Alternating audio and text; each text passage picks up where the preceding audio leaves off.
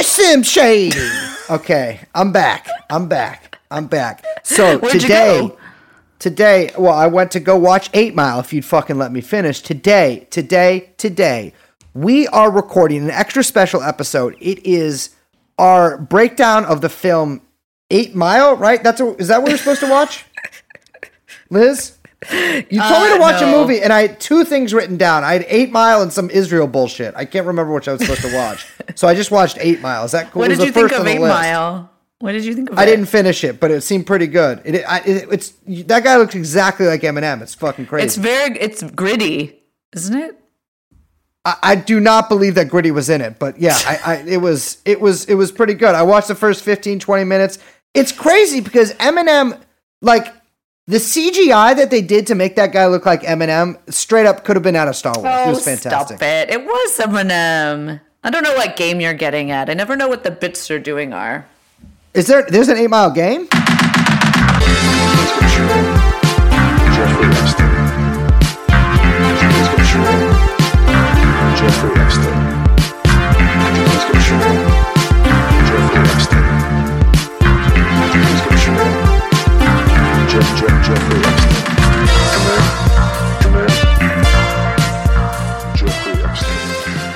Hi, Brace. Hello. I'm excited, baby. I'm excited. I know you love ready to whenever we're rock. talking about Israel. Mm-hmm. I'm schnozzed up, baby. I'm ready. I'm ready to rock. It's good because I get to talk about my people. Whenever we talk about when we do our 8-episode Polish series, we get to talk about your people. History of the city of Danzig. No one is gonna want to listen to that. Or as I call it, Gdansk. That was pretty cool. They renamed it that. No one would want to listen to a Polish series. Well, that's true. I'm trying to think of a Polish joke right now. But what I should say is Polish series. Well, yeah, they tried to record it, but unfortunately, they recorded into an actual Apple instead of the Apple Podcast app. That is stupid. Mm-hmm. Anyway, I'm Liz. Hello. My name is Brace. Hi. We are joined, of course, as always, by producer Young Chomsky. We've got an Israel episode today. Yeah, we're back. We're back with our old friend Noah Colwyn, who's joining us to talk about an interesting case. Case of a documentary never seen. Mm-hmm. The documentary is called The Lobby. It was originally supposed to be put out by Al Jazeera, which means the Jazeera in Arabic. And it's a fantastic documentary. We got the link down below. But this is basically the story of that documentary and the story of why you have not seen that documentary. So without further ado, let's hop on the airplane and go on our birthright trip, baby. Zoom zoom.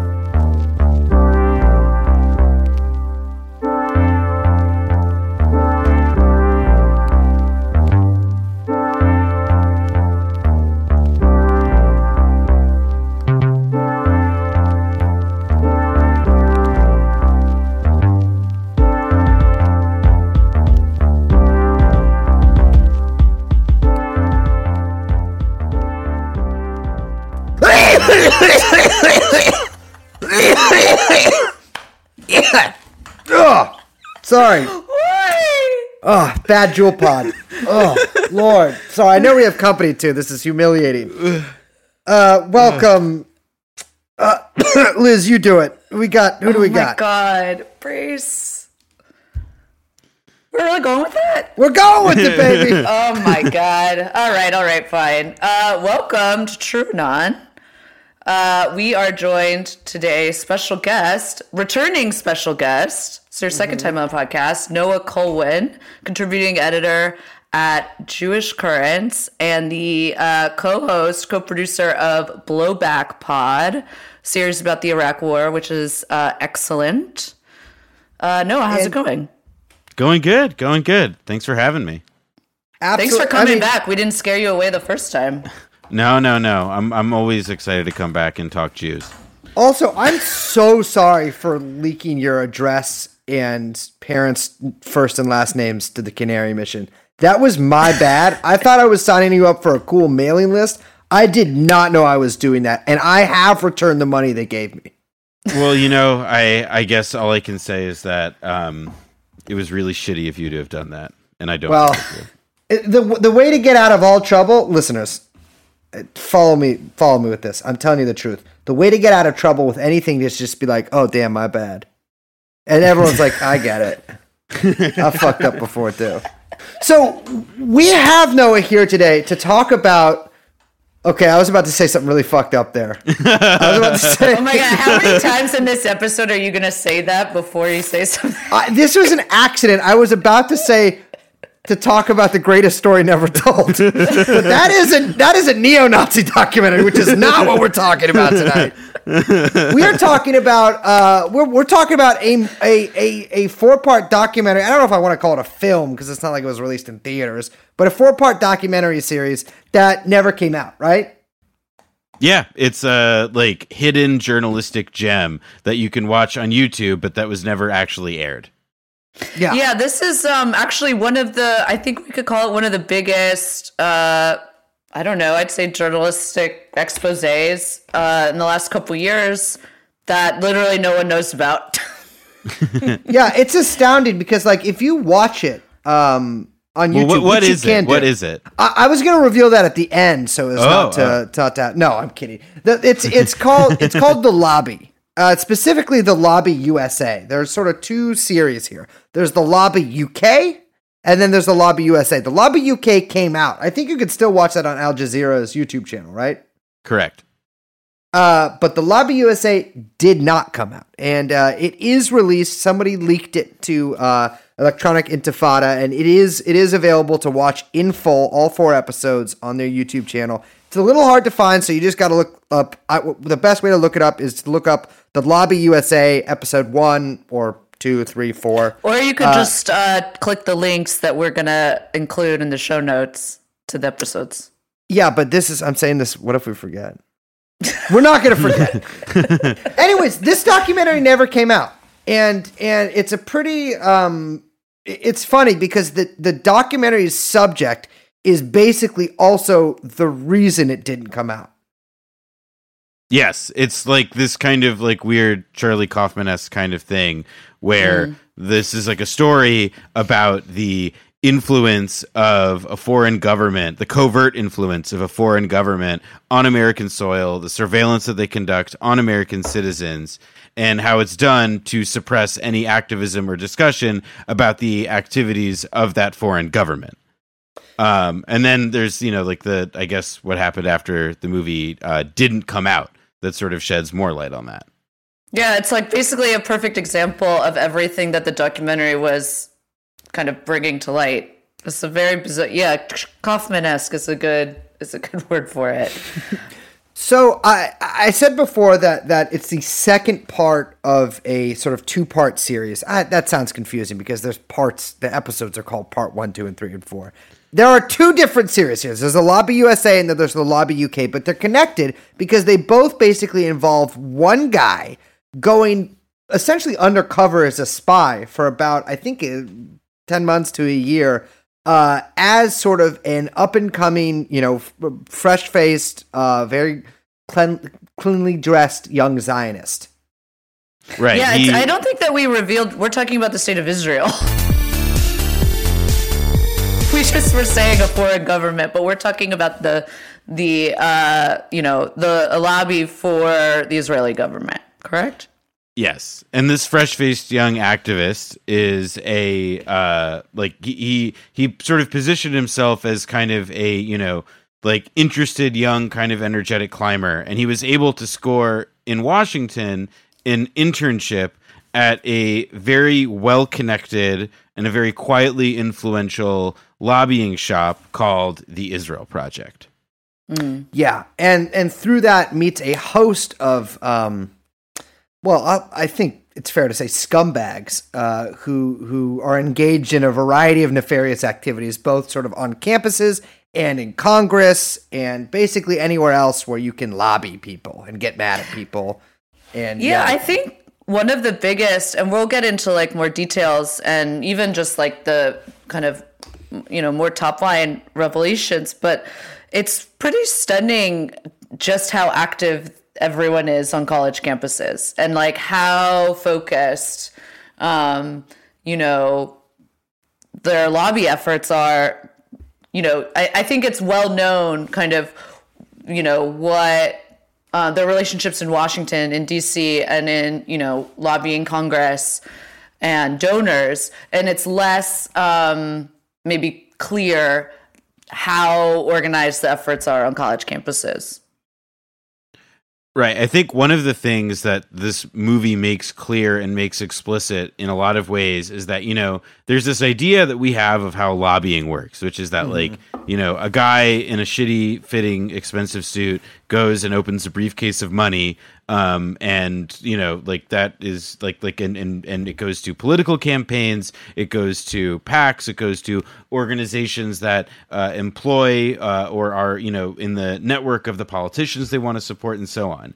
And what this documentary shows is sort of a layer below that, and sort of other networks outside of like DC specifically, where they're able to kind of cultivate that sort of influence that they want. And the college campus is, in this documentary, a lot of where that energy ends up getting spent. And it's actually quite, you know, sort of, I think one of the real strengths of the documentary is that it gets the people who are organizing all of this to speak incredibly clearly, like completely candidly, with no shame about what it is exactly that they're doing. Yeah. Oh, it's incredible, sort of the amount of cynicism captured on film here. I mean, people saying just things that I would not admit to people that I was friends with that I'm sure weren't spies, let alone a stranger or someone I had barely met. One thing though is that, like, yeah, it does show a lot of just how focused the Israel lobby and sort of this whole apparatus is on college campuses. And why is that, Noah? I mean, I didn't go to college, so I don't know. Maybe people are going crazy about Palestine there, but what's going on? So it's funny because this question's connected a bit to the last time that I was on the show, which is that it's about the politics of continuity, which is that, you know, for Jewish donors and for, you know, older Jewish donors, and, you know, large swaths of the major American Jewish establishment, ensuring that there is another generation of American Jews that resembles the previous generations of American Jews is their priority. And so the college campus is sort of viewed as like a, you know, and it's like a fairly American tradition, is viewed as the place where they intervene to make sure that that happens. It's one place that they intervene. And on the other side of it, it's, you know, more broadly in kind of conjuring support and creating support for the pro-Israel movement, as they think of themselves, and creating, you know, support for the policies of the Israeli government and their its occupation. It's really effective, you know, to go to the college campus where all this activism is happening and to, you know, try and, I mean, in their view, what they see themselves as doing is trying to stop like this incipient movement. And I think like the parallel that they discuss in the documentary, because they're terrified of how dangerous it is if this were ever to become sort of the widely accepted view of the situation, is that it's the equivalent of, you know, the South African government trying to stop American college activists from fighting against apartheid. What they are trying to do is that they are trying to stop the pro-Palestinian activists from succeeding in painting the Israeli government as fundamentally what it is, which is an apartheid state. Yeah, that's something I found really interesting because that parallel is drawn in this. Like, okay, the sort of BDS movement, or the the anti-apartheid movement for South Africa, gained a lot of steam, and it shows pretty explicitly here how the pro-Israel lobby has recognized that the potential for the similar thing happening with Israel, and especially similar sentiments growing maybe even among younger Jews in America, how that could, right now it's a pretty small movement. I mean, relative to even the size of the anti-apartheid movement, but it has the possibility of blowing up into a much larger thing, and they want to nip that right in the bud. Yeah, they also make a note about the changing nature of the parties, which I found interesting, where they said that they felt the Democrats were moving to be less friendly toward Israel, where the Republicans have really consolidated that that base. I'm sure that we would have a different, view of that, but it is like, I mean, it's quite clear. I mean, from their own, to be clear, like this is all on tape, recording, video, that this undercover journalist captures these very, very candid conversations. Like, they really do view BDS as a growing movement that threatens support for Israel. And it's also the way that they talk about BDS and the way that they frame it in the documentary is as, that they are fighting a terrorist network. Like the strategy. Yeah. So like, let's just like set aside for a moment questions about like the tactical successes or shortcomings of the BDS movement. From the perspective of the Israeli government, the BDS movement is the single greatest threat that they face. That's not in the form of like a rival government. Yeah. Wait, really quickly, just in case there are people listening, can you explain exactly what the BDS movement is? Right. So BDS stands for Boycott, Divestment, and Sanctions, and the goal is to, it's sort of emerged to give a little bit of a history that goes just a little bit further back. In the second Intifada in the early 2000s, after the collapse of Camp David and just like the revelation that the Oslo Accords, the peace negotiations, were just going nowhere and kind of a farce, there was a sort of there was a violent uprising that the Palestinians undertook called the Second Intifada. And then when that failed, there was a reassessment of strategy, and a number of Palestinian activists chose to launch the BDS movement. The idea being that they would try and urge boycotts of Israeli goods, that they wanted companies and governments to divest from Israeli businesses and from the Israeli economy, and to then ultimately impose, and this is the important part, impose sanctions on the Israeli government. And the BDS movement, from the perspective, like as Israel sees it, is that they're afraid of and they actively talk about in this documentary, they're afraid of the South Africa comparison, to the extent that they will go to South Africa, find black South Africans, put them on a plane to Israel, write a blog post about it, just so that they can have the headline and they can have the kind of person they can instrumentalize to say, hey, we found a black South African. And, I thought that was really extraordinary to listeners at home, there is a scene in this documentary where they describe basically step by step doing exactly that. And it is a stage full of white Israelis and American Jews basically talking about this just incredibly cynical move of finding whichever, anti-apartheid or even maybe just black South African that they can find, flying them out there. And I mean, the implication for me is that they probably write, it's sort of spelled out, not incredibly blatantly elsewhere in the documentary, but the implication is that these foundations actually might have written these articles in the first place. Again, I don't know if that's actually true, and then basically slapped whoever's face on it. It's just incredibly cynical.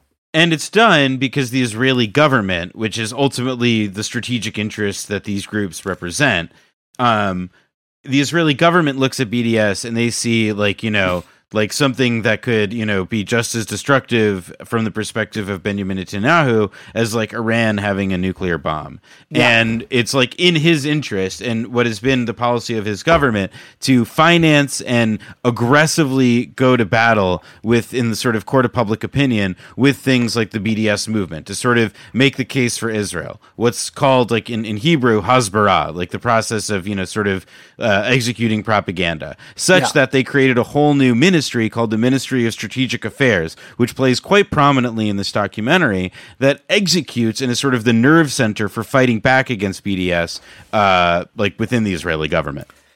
From what I got in this documentary, and again, this isn't spelled out explicitly, although one can kind of put the pieces together, is that the Israeli Ministry for Strategic Affairs kind of is the director behind a lot of, at very least, the thrust of these, myriad pro-Israel American groups.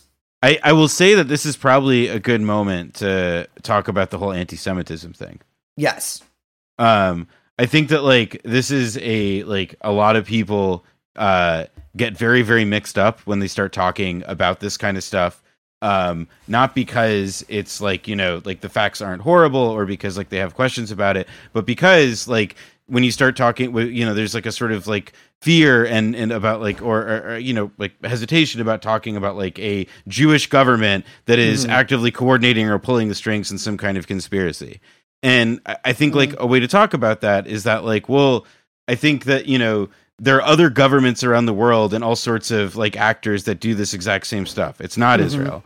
That said, the United States has a very specific relationship with Israel, and Israel commits some very specific, like horrendous crimes, and has this kind of, has its government uses this kind of sort of conspiratorial activity to advance its own agenda. And I think that that's like absolutely fair game. And I feel like I did just want to like sort of affirm that for people listening. I think people, I mean, whenever you talk about this stuff, people do get very nervous, but you can see that like many other countries, specifically the country that we are in right now, America, does this same exact thing, where they essentially have a million think tanks and organizations and media outlets or whatever that are essentially controlled basically by either a government agency or take the line of a specific government agency, often the State Department, to advance that line. And so what's happening here is like, yeah, you are essentially seeing a lobby that is acting in the behest of a country's strategic interest. This is not unique to Israel.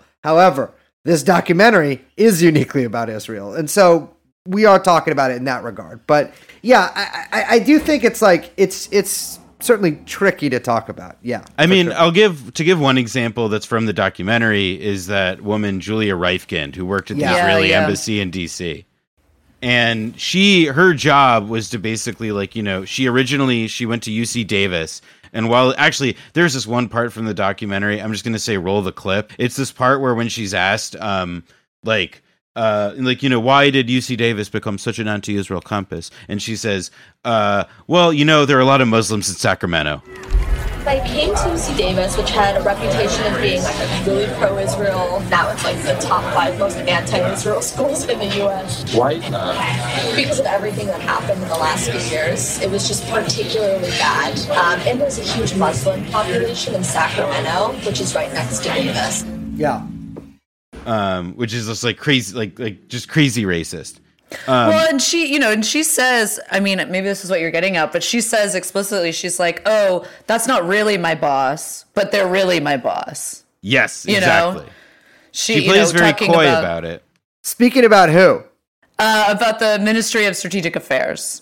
So it's very clear, like, wink, wink, nudge, nudge, they're not my boss, but this is my, they're my boss. Yeah, absolutely. I thought that whole segment with her at UC Davis was fascinating because the documentary does a really good job of, they have actual footage of one of the events that they're talking about, and they interview both activists who were pro-BDS activists at UC Davis, and they interview this Julia woman, who, by the way, is, fairly attractive. I will, if she does listen to this, I'll go out with her. Absolutely. Oh my God. Good, Dan. If my bad, guys, I'm just calling it, this is an honest podcast, but they have it from really both the activist perspective and also sort of a hidden camera interview with Julia, and to see, like, they obviously have told these activists about the contents of the interview with Julia, and they're just astounded because it's so cynical. I mean, the pro-Israel activists stage a walkout at one point and then immediately go to the media and try to frame it as they were essentially kicked out of this meeting while people were chanting, I think, Allahu Akbar. Oh, absolutely. Like there was like a whole like Megyn Kelly, Laura Ingraham, and this goes to show that like what, like the real strength of this, one real strength of this, and a common thread that the documentary spends a lot of time on, is how this like one real facet of the lobby is really just about the media. Like it's really not even about like trying to massage like or do the work of like like trying to persuade politicians of anything. It's all just about like like feeding. I mean, at least in this stage, is just like the right wing media machine, like Fox News and so on. Yeah, but also the cable networks as well. Absolutely. Yeah, I mean, they straight up say like, no, we're doing astroturfing. I mean, they just call it that. They're just like, oh, and then he's like, I mean, I loved that when the undercover journalist was like, wait, what is that? What is astroturfing? And they're just like, oh, it's fake protests. Yeah. I mean, at one point he goes on a bus to a fake protest, but that's like in the last episode. I mean, one of the things that's also that this documentary sort of illustrates is that like that there is sort of this like very broad constellation of pro-Israel groups, all of these like different names and figures that sort of like, you know, like they sprawl out pretty far. And, you know, one of the things that I thought was kind of wild was about how when you take the other ways, instead of just like organizing, like, you know, those walkouts or whatever, but they were also like conducting active surveillance operations on student activists on social media and through like some frankly more insanely creepy and mortifying methods, which are still active and being used to this day. Yeah, at one point, one of the I can't remember what organization it was, but someone who's with one of these organizations that's in the documentary essentially says that they have software that trawls through college students' social media posts and can find any pro-Palestine, anti-Israel post within hours of it being sent up. And what they do is they collect all of these posts and essentially create dossiers. And at one point, they're also very explicit, like, these dossiers will be used to bar these people from future employment. Like, we are collecting dirt. And it's not even limited to, like, sentiment about Palestine or Israel. Like, they'll use, like, photos of people doing sexually explicit things, or they'll you know, insinuate rumors and start rumors about activists that to damage their reputation. I mean, it's, like, really scummy shit. And these are like, this is all, by the way, directed at college kids. I mean, one story that doesn't like, so there's a character in the documentary who's brought up whose name is Adam Milstein. Yes. And he's like a really great example of a kind of person in this world. So Milstein is a real estate mogul. In the documentary, somebody, Tony, the undercover reporter, asks somebody like, oh, who's Adam Milstein? And the guy responds, like he pauses for a beat and then he says, he's a convicted felon. Wait, that's not the best way to introduce him. Yeah, it's fantastic. And he like, and Milstein is, you know, he's fairly wealthy on his own, but he's not like Sheldon Adelson money. But Milstein was found later on, by student journalists at the University of California at UC Berkeley. Go Bears.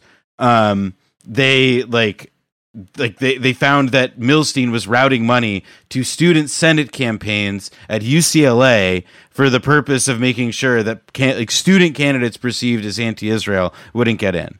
And Milstein is also known as one of the funders of Canary Mission. And he's also on the National Council of AIPAC, which is the most influential and, you know, sort of most sanitized Israel lobby that's out there. So wait, you mentioned Canary Mission here. Give me a couple. Fuck, I'm so glad to be able to say this. Give me a couple squawks about the Canary Mission. What are we squawking about here? Beak up. Did you just say beak up? I said beak up. Yeah, I couldn't hear you. Beak up. All right, just chirp down a minute. Yeah. Yes.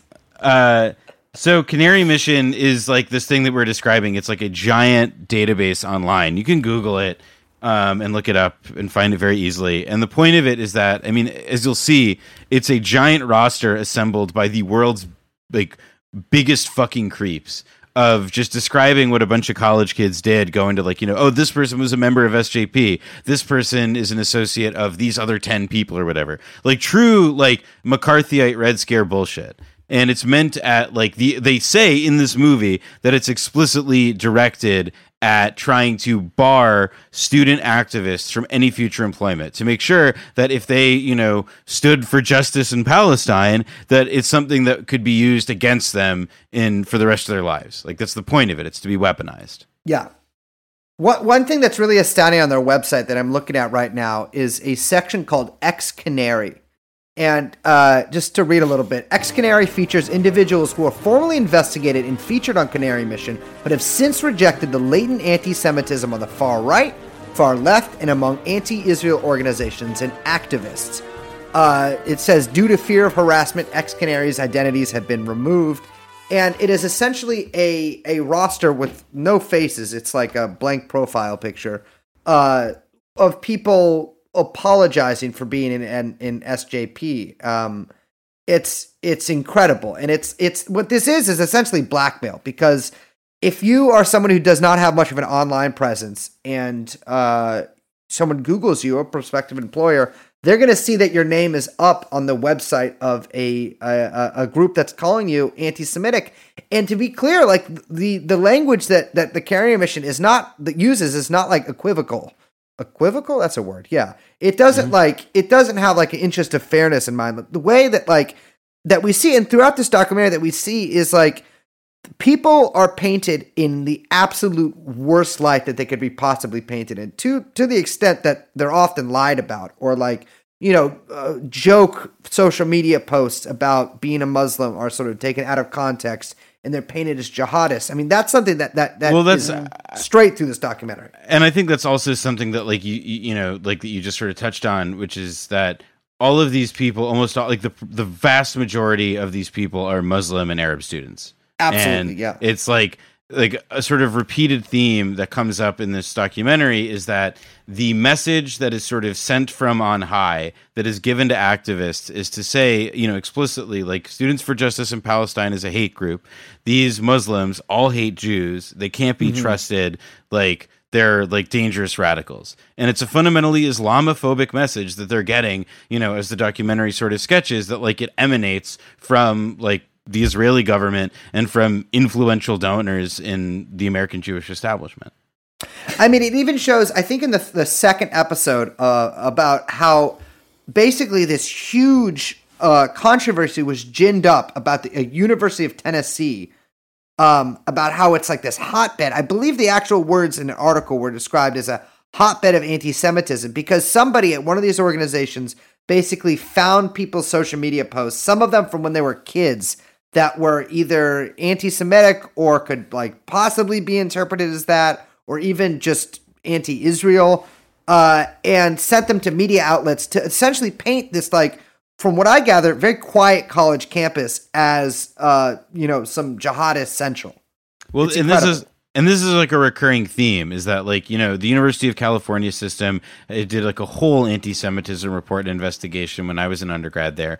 And like the gist of it is that there are all these things that, like enormous effort is expended in trying to find out just how much anti-Semitism there is on campus. And these people in the documentary just kind of flat out say, it's not really a big deal. And we know it's not, but it's really effective as a smear. But their big anxiety, as they end up talking about, is that it's losing its effectiveness as a smear, because more and more people are seeing through it. Correct me if I'm wrong, because my understanding too was that the reason they targeted a place like the University of Tennessee was that Knoxville is like incredibly conservative. And so if you start a kind of, a big controversy about anti-Semitism, it's easy to then get new laws passed that would be, favorable to the Israeli government, especially in like conservative states and conservative cities that are already kind of, tied up with a lot of those organizations. Liz, to your point about like the Tennessee stuff, it's not just that it's like performing for like the evangelicals on the right and who are like, sort of the crowd and around Knoxville. I think it's also, a sort of thing that emerges from that episode in particular was that the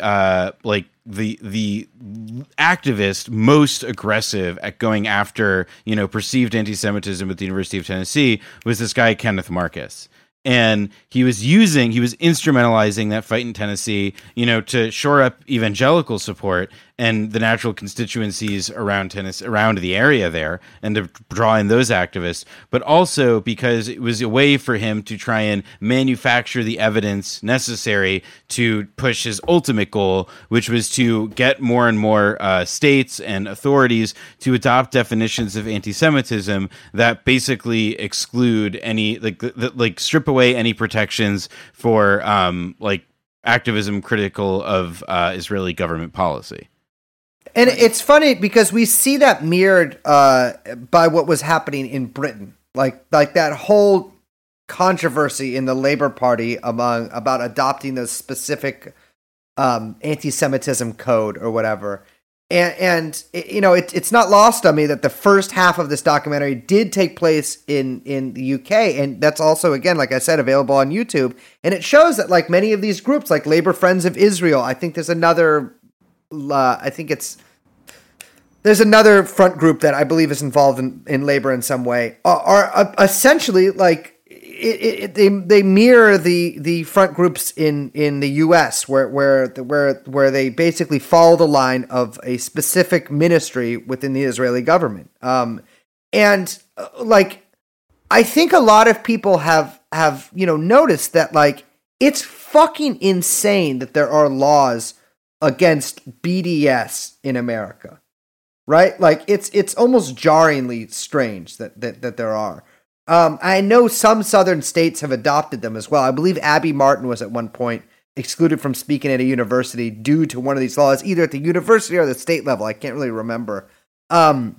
But that's like a big push by a lot of these groups too, to like get these laws passed. And it's because they keep losing these battles like so frequently where they will accuse somebody of anti-Semitism and they will, try and get the accusations out there and they don't fly, or somebody, I mean, especially in the UK, a panel will somebody will be impaneled to investigate and they'll find that actually, no, it didn't happen. And that it was just criticism of the Israeli government. And so if like they keep losing these sorts of battles, and if they keep losing like, First Amendment battles, then they're going to say, all right, well, what's not protected speech? Hate speech. So then we redefine, people saying that Israel shouldn't exist is hate speech. And therefore, that like, it's like you can sort of see why they're doing it and what they're trying to get out of it. Well, no, who are like the big players sort of on this scene? We mentioned the Canary Project, but like who else are we talking about here? So one that sort of comes up in sort of a more kind of referenced off screen kind of way, but has some discussion in the documentary is AIPAC, the American Israel Public Affairs Committee. And AIPAC is like the largest, most influential, and sort of the oldest. It was born like in the like middle of the 20th century. The Truman and Eisenhower years were pretty rocky for the U.S.-Israel relationship. And in that sort of period from like the 50s up until the 6-Day War, you had a bunch of sort of like new Israel lobbies and advocacy groups emerge. And AIPAC in time became sort of the biggest, most well-known one. And by the 1990s, they were sort of considered like the most influential shop in Washington. And the way that they do this is by, sort of like tapping a very, very, very highly engaged donor network. And so they will bundle for politicians very aggressively based on the issue of Israel. And so, while somebody has an individual, contribution campaign limit of, $2,700, $3,000 or whatever, if they're able to, bundle that contribution from a whole bunch of different people, then they're going to be able to steer a lot of money into the hands of or into the, bank accounts of preferred candidates. And they can do really large quantities that way because it's, kind of a loophole, and it doesn't necessarily show up in the in filings saying like, oh yeah, this was all bundled together. That's why this guy from Skokie, Illinois is donating to a race in, the Central Valley. Yeah. Can you explain really quickly just how bundling works? Right. So it's kind of what I described there, where it's like the system where you have like a, like an AIPAC activist or lobbyist or organizer, director, whatever, however they call them. They will work with they'll find like a bunch of, donors or prospective donors. So let's say they'll have like a big dinner, and they will have this is a hypothetical event, like an retired Israeli colonel will come and give a talk about the situation along like the Hezbollah border or something. I found it fascinating. and then, they'll do that, and then they'll have, they'll bring out somebody, and it's like, this is Karen what's-her-face, and she's running for Congress here, and she needs your support because the person she's running against, like, sucks on Israel or whatever. And a lot of the time, though, is like, that's how bundling works in action. And it's very effective. But the thing is that, like, AIPAC eventually got so powerful that it didn't need to do that anymore, or it didn't have to do it very often, because simply the threat of it was effective enough, or simply giving people cash and saying, hey, listen, you're probably going to be the favorite in your race. And those are the races that they actually prefer. You're going to be the favorite in your race. Let's, take this money. And then it's, there's all these other kinds of support that they offer beyond just, actually giving money, but come in the form of these junkets and have a lot to do with, sort of like being like a very serious kind of resource to, you know, freshman congressmen or whatever. I mean, like AIPAC trips for many, many years have been a rite of passage. And, you know, while like the Democratic Party hasn't like reached a particularly let's say a sufficiently mature position on the issue of Israel-Palestine, you do see the fact that like Congressman Rashida Tlaib or Ilhan Omar, the fact that they're like, you know, declining, like saying fuck off to AIPAC, like that's a very novel development, and that is exactly what they've been afraid of for all these years. Like that's why they've been trying to erect these barriers so that they can try and keep people like that out. And AIPAC, I believe it's mentioned in the documentary, also flies out, I think it was AIPAC, they fly out journalists as well to Israel too, and give them, you know, these helicopter tours, etc. And that, I mean, you can lobby congressmen, but you can also lobby the media to get the narrative that the congressman, you know, sort of goes with as well. Oh, absolutely. And I think that that sort of like media component is something that like is kind of important to sort of like sit with for a second, because a lot of what the media component ultimately is about like, you know, creating the veneer of, you know, objective credibility. And, you know, the place where they do that the most is with this group that's mentioned in the documentary a fair amount called the Foundation for the Defense of Democracies, FDD. Mm-hmm. Who are, by the way, we got to do an ad break. We are sponsored by the Foundation for Defense of Democracies. You can hit them up. They make one of the softest pillows. They're also a pillow company that advertises on podcasts as well. Make one of the softest pillows in the world. Have a great night's sleep on them. All right, back to the show. Well, I mean, look, man, it's like I prefer raising money for polio or for poor people or frankly for women. But that's just me. That's just me. So who is the Foundation for Defense of Democracies? A well-known cabal of pedophiles. No. Correct. Correct. No, cut. They're a think tank in DC that is like, I would situate like their sort of worldview somewhere between Attila the Hun and like Milosevic. I don't know. Like they're very like they've emerged in the last decade in like a fairly significant way as sort of like the policy shop for where creeps like Tom Cotton go to get like ideas stuffed in their head. They are like neocons. They're like extreme neocons, though. They're not like your New York Times neocons. And they're often, to be clear here, they are often Gentile neocons. They exist. They are valid. We hear you. We see you. Yeah, this is like the Dr. Strangelove school of thought in DC. Yeah, I mean it's astounding. Like they are like, that is like from the swamp that Tom Cotton emerged from. And they're pretty big players in this as well. Like they go around giving seminars, I gotta admit, the amount of trainings that the undercover man had to go through during his time in DC seems excruciating. Just sitting in this like fluorescent lit office while some guy with like a tucked in or an untucked shirt, you know, lectures you in front of a whiteboard with no writing on it. He's just talking. It just seems awful. I gotta say, respect to the fucking dude who had to go through all that. So it seems like, I mean, they're really getting at how the FDD was like directly coordinating with like the Israeli state. I mean, that's pretty much, yeah.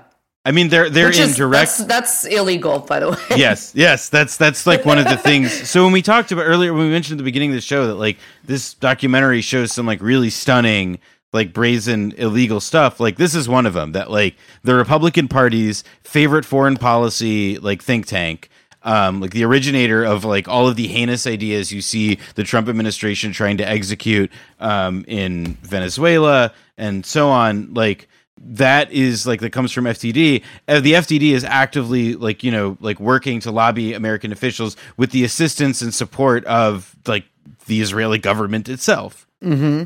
And I mean, now, to be clear, this is the exact same thing that Democrats accuse Trump of doing with Russia.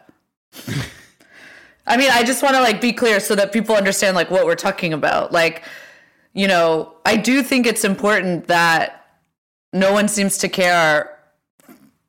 None of the Democrats seem to care or have a problem with revelations about, the state of Israel doing, not registering foreign agents, for example, or coordinating directly with American think tanks on behalf of the Israeli government. I mean, one of the things that's sort of kind of especially crazy, I guess, with FDD specifically is, that when we talk about these people are cranks and they have fringe views, but they're not fringe organizations because they're still part of the same network and ecosystem that all of the mainstream think tanks and orgs are. For example, Center for American Progress and the Foundation for Defense of Democracies, at least according to some reporting I did last year, they were co-sponsoring events together. They had a relationship. Ideally, the leading intellectual light of the Democratic Party and the FDD, frankly, a puppet of the Israeli government on these issues, are staging stuff together for the edification of the wider world. It's fucked. Incredible. Yeah. Incredible. And it's all illegal. Yeah, that's the thing. I don't know. As a freelance FBI agent, or just FBI helper, I gotta say this stuff was astounding to me.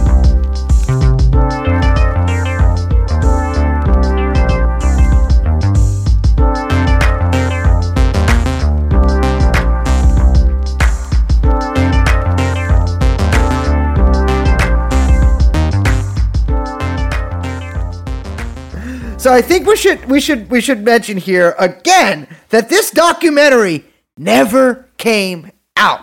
I mean, this is let's be clear here about how much effort went into this. They sent a guy undercover for months and months and months and months, got incredibly incriminating footage on some of the scummiest people in Washington, and then the documentary was basically nixed. You can sort of trace there's a single article that's kind of the beginning of all of the that sort of sets off the chain of events that will lead to the reasons for this documentary getting spiked. And it was published in a little Jewish media concern called Tablet. Hold on, Young Chomsky, hit me with the noise. Yeah, this is a friend of the pod, right? Armin Rosen. He's tweeted at us a couple times, I think. He has called this pod, even though, so to be clear, little background on the person who started this whole snowball of this documentary getting canceled. He once paid $137 for a $25 ticket to get in to see the podcast Chapo Trap House featuring TrueAnon podcast at some, I can't remember the venue's name, even though I live in the city that it is in. So that is, I'm not a huge percentages guy, but 25 is a lot less money than 137. And so I ask you, Armin, what kind of Jew are you, Armin? What kind of Jew are you? Anyway, so Noah, tell me about this article. Well, so he publishes an article and the headline is Pro-Israel Hoaxer Hits DC. And it basically describes and says that there was apparently an Al Jazeera, so this article comes out, by the way, on the day of Donald Trump's inauguration. But it basically says that, it doxes, or rather it blows Tony's cover.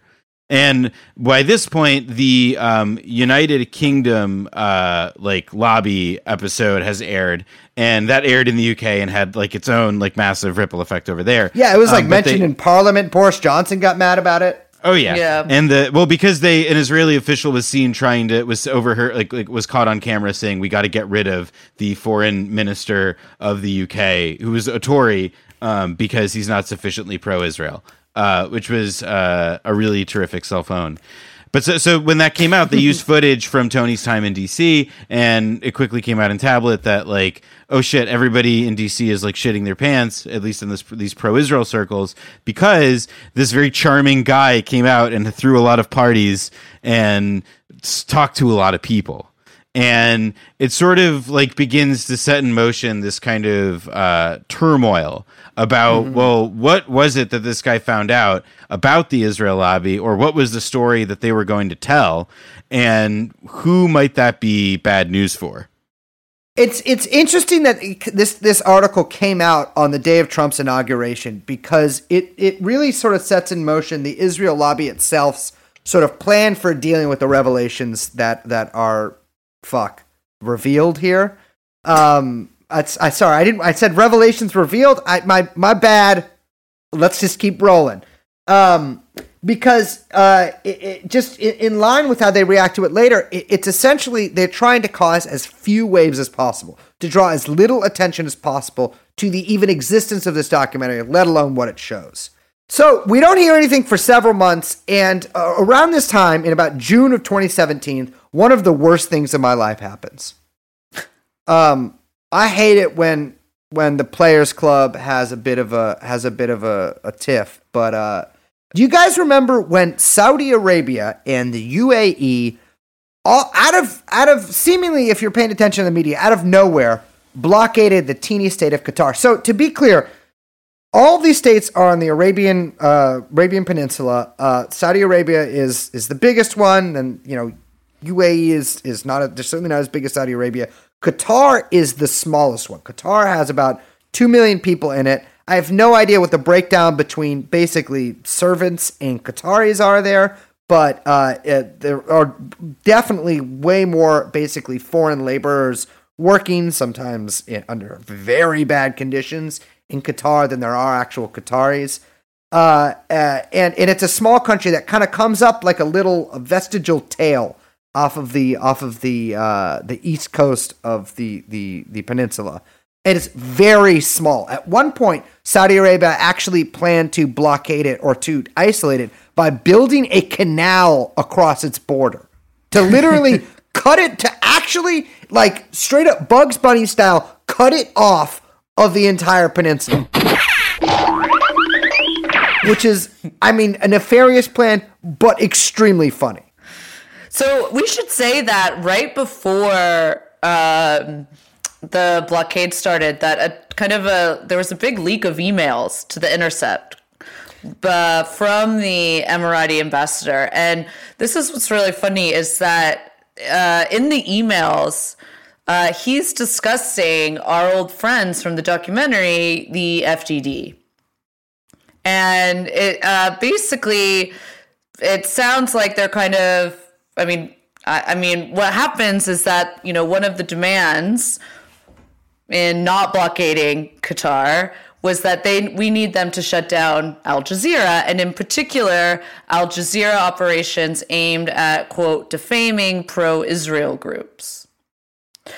So there seems to be a little funny timeline happening here. Well, it's really strange too, because I think a lot of people just sort of have this blanket assumption that because, Saudi Arabia, UAE, even Qatar, etc., all these states have Arab leaders, that they are naturally basically 100% pro-Palestine, absolutely against Israel. I mean, to be clear, there was a time when if you were Jewish, you were not allowed to go to Saudi Arabia, even if you weren't Israeli. I think it's still technically a law in the books that if you have an Israeli stamp in your passport that you can't get into Saudi Arabia. But that is not the case anymore. And it seems like basically all of the Gulf states have essentially been jockeying to see who is basically most favored when it comes to relations with Israel. Right. And in this case, part of what was so sort of, I mean, just to give an example, a couple of years ago when I went to the APAC policy conference, like their big annual gala in DC, they the leader of a very influential American Jewish organization I saw got up, and among the first things out of his mouth was him talking about how, in a room full of thousands of people, about how he had just taken this trip to this incredible enlightened nation of the United Arab Emirates, and that the Emiratis were sort of modeling a kind of Arab government that we could work with. And it's because, like, underneath the hood, while Israel doesn't have formal diplomatic relations with any of these countries, Israel is working hand in glove with Saudi Arabia and the United Arab Emirates on a wide variety of, issues, largely, like, most importantly, trying to figure out how to, like, contain Iran, who is, like, their, like, chief regional rival. And Qatar has, like, got caught kind of in the crossfire of that. Yeah, the Qataris and the Saudis do not get along for a variety of reasons, some of which I understand, some of which I do not understand. I mean, both of them are essentially similar in many respects. They are both hereditary monarchies, although Saudi Arabia, I got to say, the line of succession there got a little wonky in recent years. I'm not really sure exactly how that's playing out, but hey, what do I look like? One of those guys who draws the fucking coats of arms in England for the rich people? I don't know. I'm not that guy. But they both sell a ton of oil to the West. The problem is, though, is Qatar, I think, is doing almost better in some respects with how much they're basically rationing their oil or selling their oil. Again, not an oil man, I don't know. But there were rumblings that maybe one of the reasons that Saudi Arabia was essentially trying to gin up problems with Qatar is so that they might have a pretext for invasion, which could lead to them essentially seizing, of course, all their oil supplies. I'm sure they would install some puppet monarchy or whatever, and their entire, like, many hundreds of $1 billion worth sovereign wealth fund. And Qatar, like, because of, like, this huge schism with the Saudi Arabia, they sort of started engaging in their own campaign, and this is all in the months after this documentary is done being, like, it's like they've done the reporting work, or they're either in the process of making it, or they have made it and it just hasn't come out yet. But as that's unfolding, the government of Qatar is sort of trying to figure out, like, okay, how do we either end this blockade? Like, what is it that we can do to improve our position at least with the United States, which is, of course, the only, like, country that has the power to, like, jerk the strings of Saudi Arabia and the United Arab Emirates, Qatar's, like, new enemies. So Qatar did the same thing that I do whenever some insane person with a dog avatar says that I'm anti-Semitic on Twitter. They invite the worst, most insane right-wing Jews over to their kingdom to have a series of chats. And now, the people they invite is a who's of alleged blank blanks. We've got Malcolm Henla. I don't know how to pronounce this fucking guy's name. Homeland. No, you go through these assholes. You know all these motherfuckers. Well, so, like, Qatar had invited, like, Dershowitz, Malcolm Hoenlein, who's like a major domo in the American Jewish community. Jack Rosen from the American Jewish Congress. I mean, really, more Klein, Dershowitz, and Hoenlein are, like, the big names here. And those are, like, that's part of the charm offensive that they had brought. Like, whereas the UAE and Saudi had paid for their own, like, junkets of different American Jewish leaders. But, like, they're, like these, like, the elements of the pro-Israel lobby are working, they're working overtime, I guess, to try and figure out, or rather, they're working overtime as, agents for the Israeli government's interests, sort of figuring out, like, between Qatar and Saudi Arabia and the UAE, like, where the best hand for them lies, like, who can be the greatest assets for them. At the same time, they hire this guy, Nick Muzzin, who's like a former aide to Ted Cruz, sort of like mid-wig, not necessarily big-wig Washington lobbyist, who, when I was researching this guy, I found a series of basically incomprehensible articles, because I was very tired and had trouble comprehending anything in the first place, about various schemes and scams this little scumbag had inserted himself to. But let me tell you, one of his biggest jobs before getting hired by Qatar was that he was working as a registered foreign agent for the Albanian Democratic Party, who, it might shock you to find out, they are Albanian, but they are not very democratic and have a series of I hate to bring up the guy's name again, but Bugs Bunny like scandals and schemes that they've gotten themselves into on the Albania actually, to be completely honest with you, is kind of like the Qatar of the Balkans. It's a little strip of land much smaller than the other ones it's different. But they hire this guy And this guy is going around telling everybody, don't worry. I'll make sure that this documentary doesn't rear its ugly head. And it's like, I mean, it even went up past the pay grade of this guy, at least according to some other reports. Like it started, I mean, the documentary as like I guess it went all the way to the top, so to speak. No, according to a report, and I think 972, a report that I believe Rex Tillerson actually brought this up to the Emir of Qatar and was like, do not let this documentary come out. Sorry, that's Rex Tillerson, the former Secretary of State, to be correct. And the former CEO of ExxonMobil. Exactly. Who you might surprise our listeners, but ExxonMobil has a bit of a Qatar connection, considering that they have a tendril company in that country. I was astounded to find out. The Intercept did some really good reporting on this whole saga. Much of what we've talked about so far, but that Tillerson's sort of dealings with Qatar during the blockade crisis might be the actual reason that Tillerson was booted out. Because while Tillerson was in Qatar trying to sort of, smooth ruffled feathers and trying to lift the blockade and get this crisis sort of resolved, Trump was like, I think this surprised a lot of people, how Trump was going fucking ham on Qatar for like a month. Like, he was talking about Qatar in speeches. He was calling them like one of the lead sponsors of terrorism. I mean, it was pretty astounding because one doesn't get the impression that Trump is entirely familiar with the workings of that small peninsular nation. I mean, I think one of the pretty wild things, at least to me, that sort of like stuck out from like the response to the lobby as well was sort of how quickly people began targeting Al Jazeera specifically. Yep. And one of the things that they said about Al Jazeera is that it was a hate network, a terror factory, and so on, which felt like, like Ted Cruz and a bunch of other people like signed some stupid letter.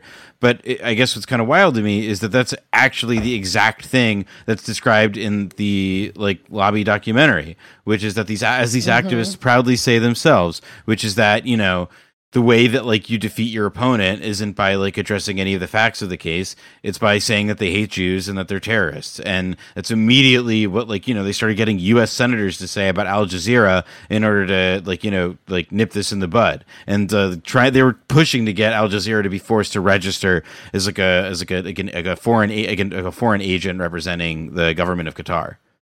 Yeah, I thought that was astounding because they basically flipped the script on Al Jazeera. And of course, if Al Jazeera, like correspondents or producers, whatever, did have to register as foreign agents in America, they would, of course, be blocked from a lot of the things that they would normally have access to being agents of the press.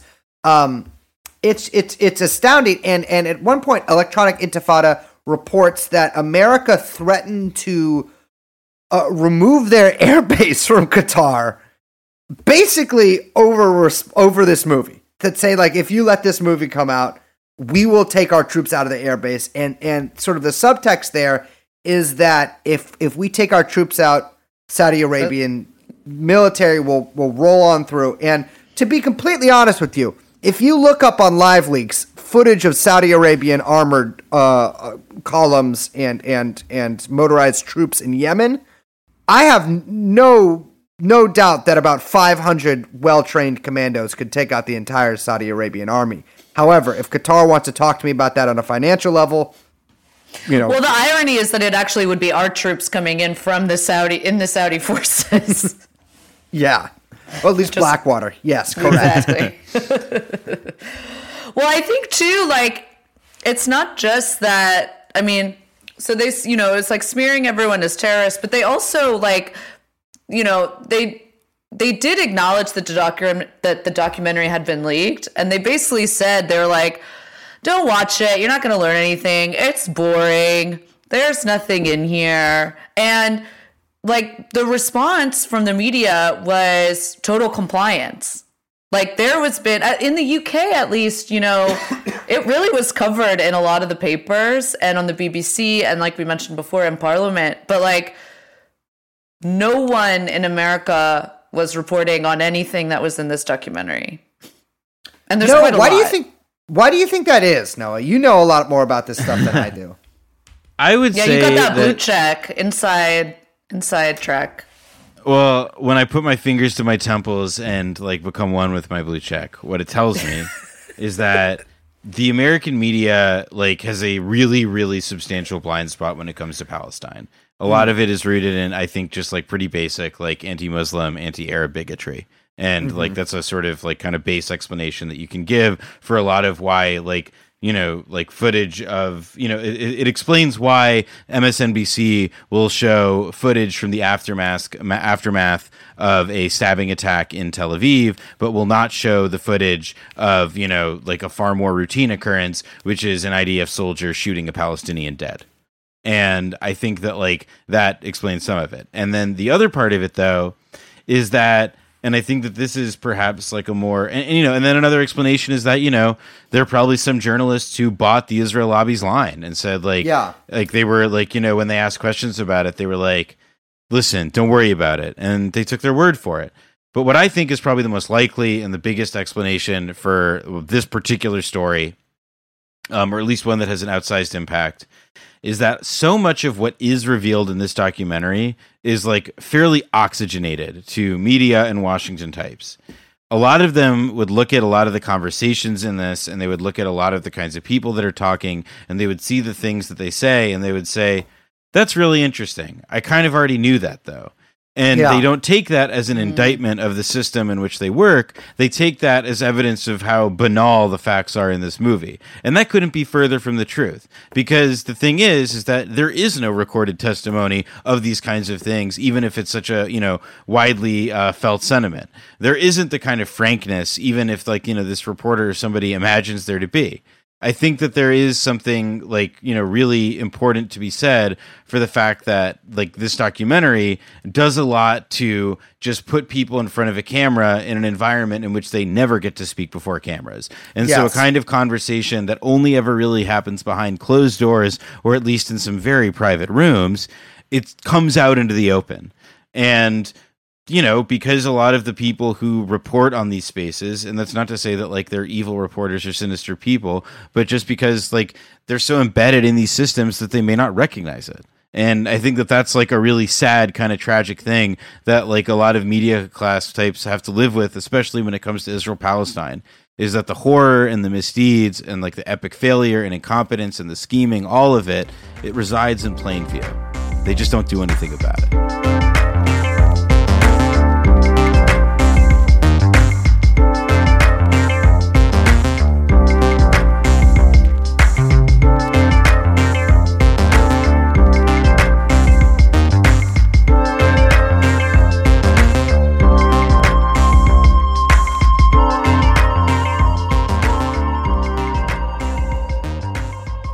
So, if there's anything I've learned from this is that I gotta become a lobbyist, guys. This looks totally lucrative. You see those offices these guys have? You too can work in a place with entirely IKEA furniture, in a place with a $50,000 per foot lease on K Street. I think this shit drives me so fucking like crazy because, like, you know, I am a Jew. There are 3 Jews on this little Google chat or whatever right here.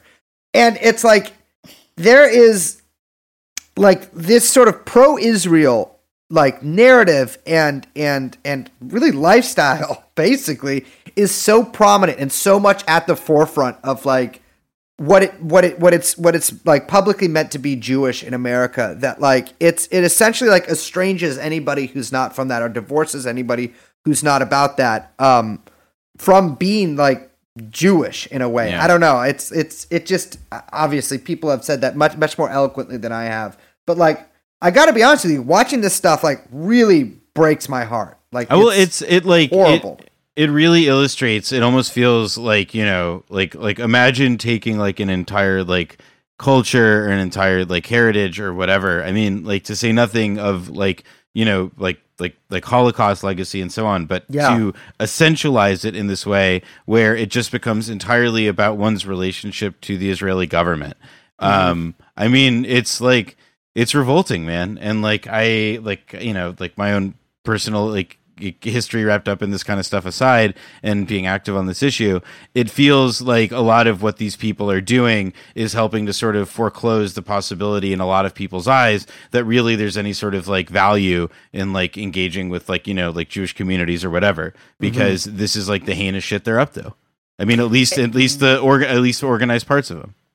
And like, I think a lot of people do know this, but like it bears repeating, is that these appeals to evangelicals are so sort of terrifying if you really know what's behind the evangelical support for Israel, which is that they do believe that Jews should leave the West and move to Israel and establish greater Israel, presumably over the dead bodies of the people who live in what would become greater Israel, so that the apocalypse should come. Yes, and so what they believe in the eradication of the diaspora.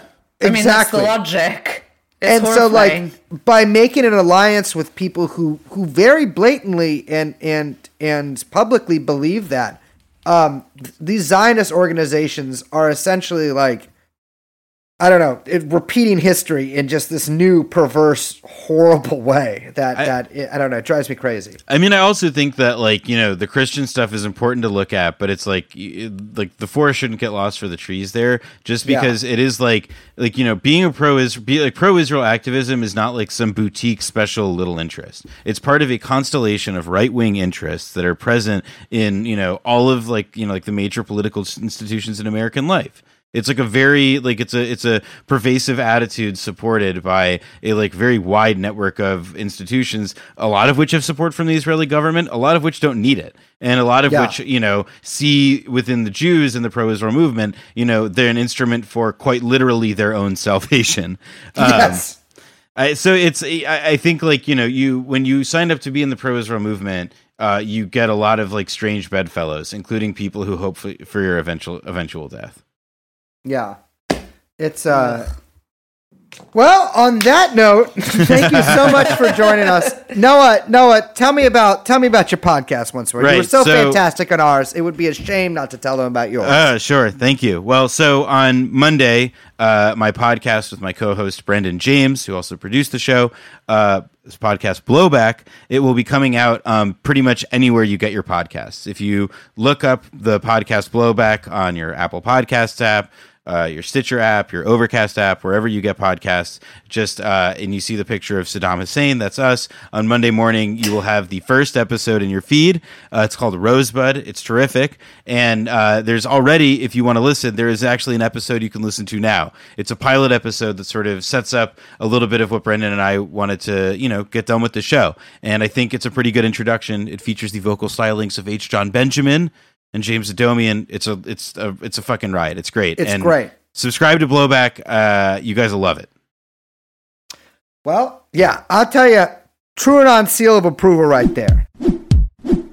Guys, I think we can. I don't even know if you have to do the break and then the other outro. I think we just do the outro here, the regular one. You guys, let's do it live. Game? Let's do it live, baby. I'll write it and we'll do it live. Okay, my name is Brace, aka So Damn Insane. What? I'm joined